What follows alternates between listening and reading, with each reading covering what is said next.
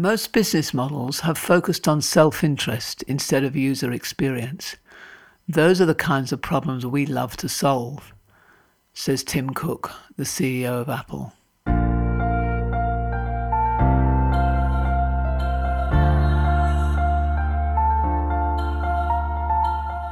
This is Walking Your Talk, a personal development podcast about leadership, authenticity, and courage.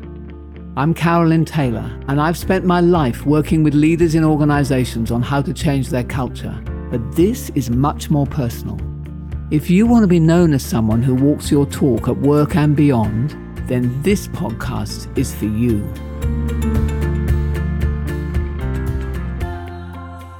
Hello. How to build trust. That's been the topic of this series of Walking Your Talk, which are based on the trust equation, a formula for explaining the ingredients of trust, which is outlined in David Macer's book by that same name. And the equation is that trust is competence plus reliability plus intimacy divided by self-interest. And today I'm going to cover the final and most powerful episode, which is about self-interest. Now, the mathematically inclined amongst you will know that anything which is a divisor in an equation will have a much bigger impact on the final outcome than any of the numbers that sit on the top of the line. So you can have 10 plus 20 plus 20, which equals 50. But if you then divide that by 10, you end up with just 5. If you only divide it by 1, you keep your 50. So you could imagine that you could have 10 points of capability, 20 points of reliability, 20 points of intimacy. But if you then have 10 points of self-interest, you're going to end up with only 5 points of trust. So despite being really capable, really reliable, and even building the intimacy that you get from knowing someone really well and them knowing you, what this means is that if someone judges you to being high on self-interest, then that's going to destroy most of the benefits that you've built up on all the other factors. And this actually applies for organizations as well as for individuals, but I am going to focus on individuals in this podcast because we just haven't really got time to cover both, but it's worth thinking about what I say in relation to your broader organization as well. So given that being seen as trustworthy by clients or by colleagues is such a crucial contributor to success and has such a multiplier in the value of our own personal brand, and then, enables us to build friendships, partnerships, teams, organizations that function really well. I mean, the benefits just go on and on. So given all of that, it feels pretty damn important that we can find every way we can to be perceived as low on self-interest. So what I love about the trust equation is we've kind of honed trust down and down and down. And in this episode now, we're getting sort of right to the core of the lever, which is the most powerful to multiply the impact and the benefits of trust for you. But here's a curious thing, because ultimately every human being is hardwired to survive. And so on one level, we're all going to be self-interested.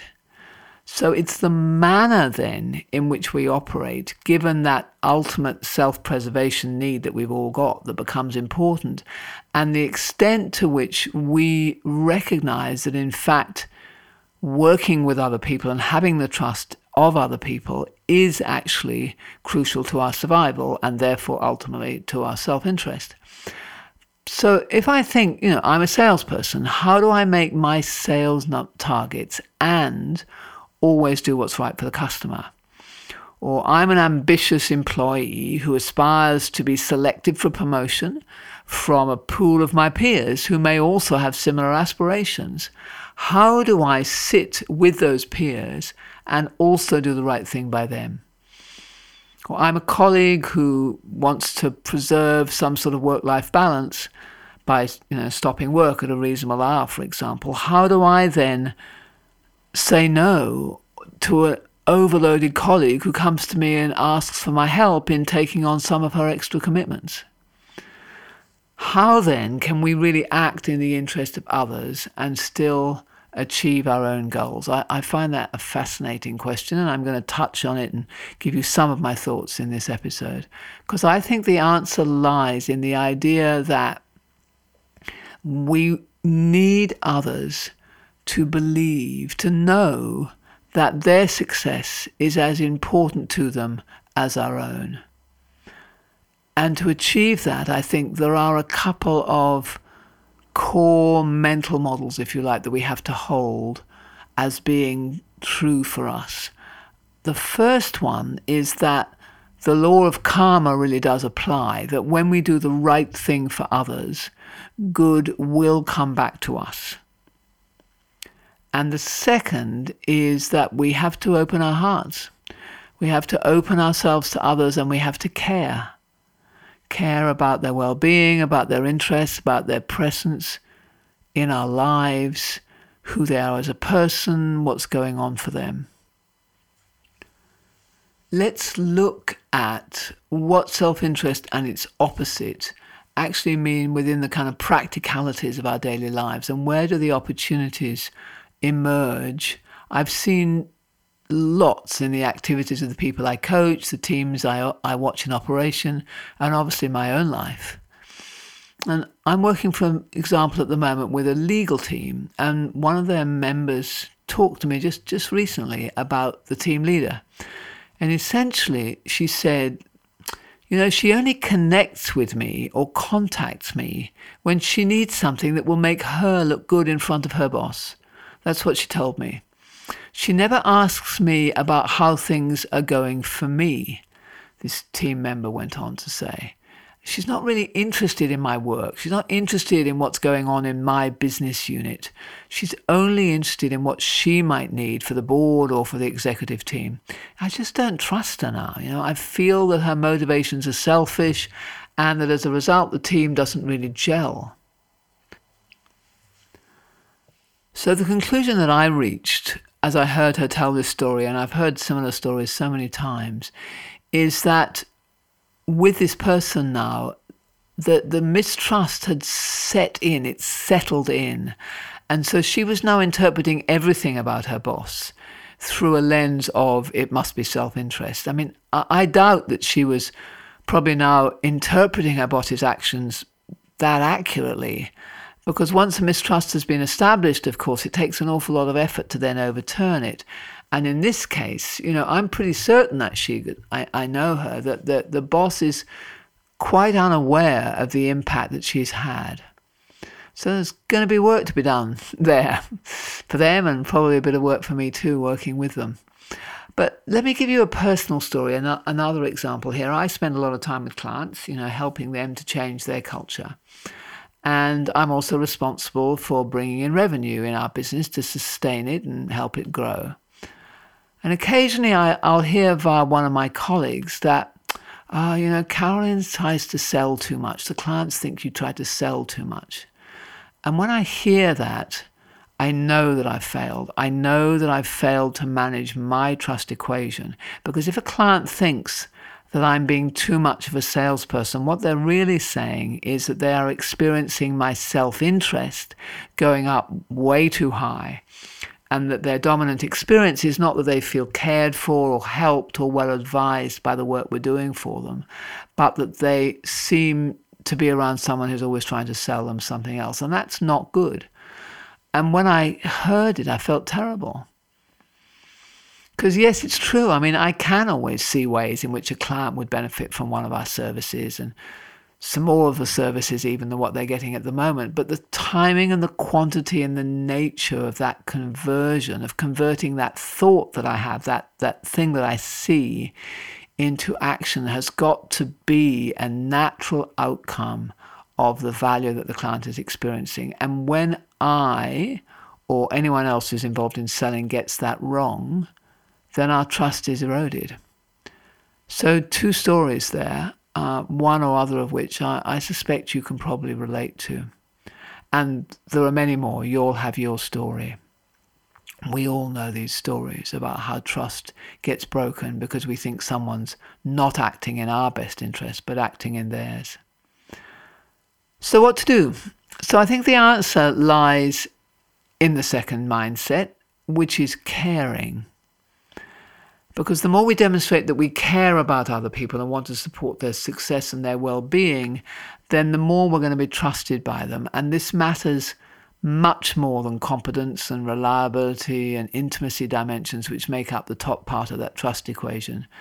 So if you're trying to build trust into your organization, then focus on building a culture of caring behaviors. It's not a word that comes up that often when I see lists of behaviors or values that people have in their organization, and yet it's such a fundamental one. And the same with your customers. I read today that our trust in Facebook, that they will take care of our personal data, has dropped by 70% or something in the last 2 years. That's hard to recover from. So for some people, I think caring is instinctive. But for most of us, it takes some effort, and especially in the midst of our sort of task-orientated life. And I know it does for me. So let's plan this out a little bit more together. Who are the people who could feasibly see you as being more interested in yourself and your goals than in them? Maybe list some of them.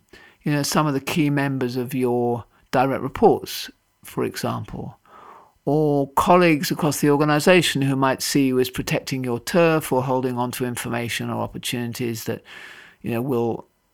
you'll use or use against them, or certainly isn't going to help them by not knowing them. Or maybe your own boss, who perhaps he or she thinks that you're not pulling for the team, you're just out for yourself. Does he or she trust you not to leave them in the lurch if another better job suddenly came up? What about your immediate colleagues in your own team, the team that your boss leads? Can they trust you to help them succeed as much as you do at that individual level? Where might your weaker relationships be? And finally, if you have external customers, which of them might have those same thoughts about you, concerns that you put your interests ahead of theirs? So I realize this could be quite a long list and an important group of people. They're very, very important group for people. So my suggestion is perhaps pick 4 or 5 of those people to practice your ability to show a lower level of self-interest. So what are some of the ways that you could show that you care about their success, their well-being, regardless of your own? What are they trying to achieve?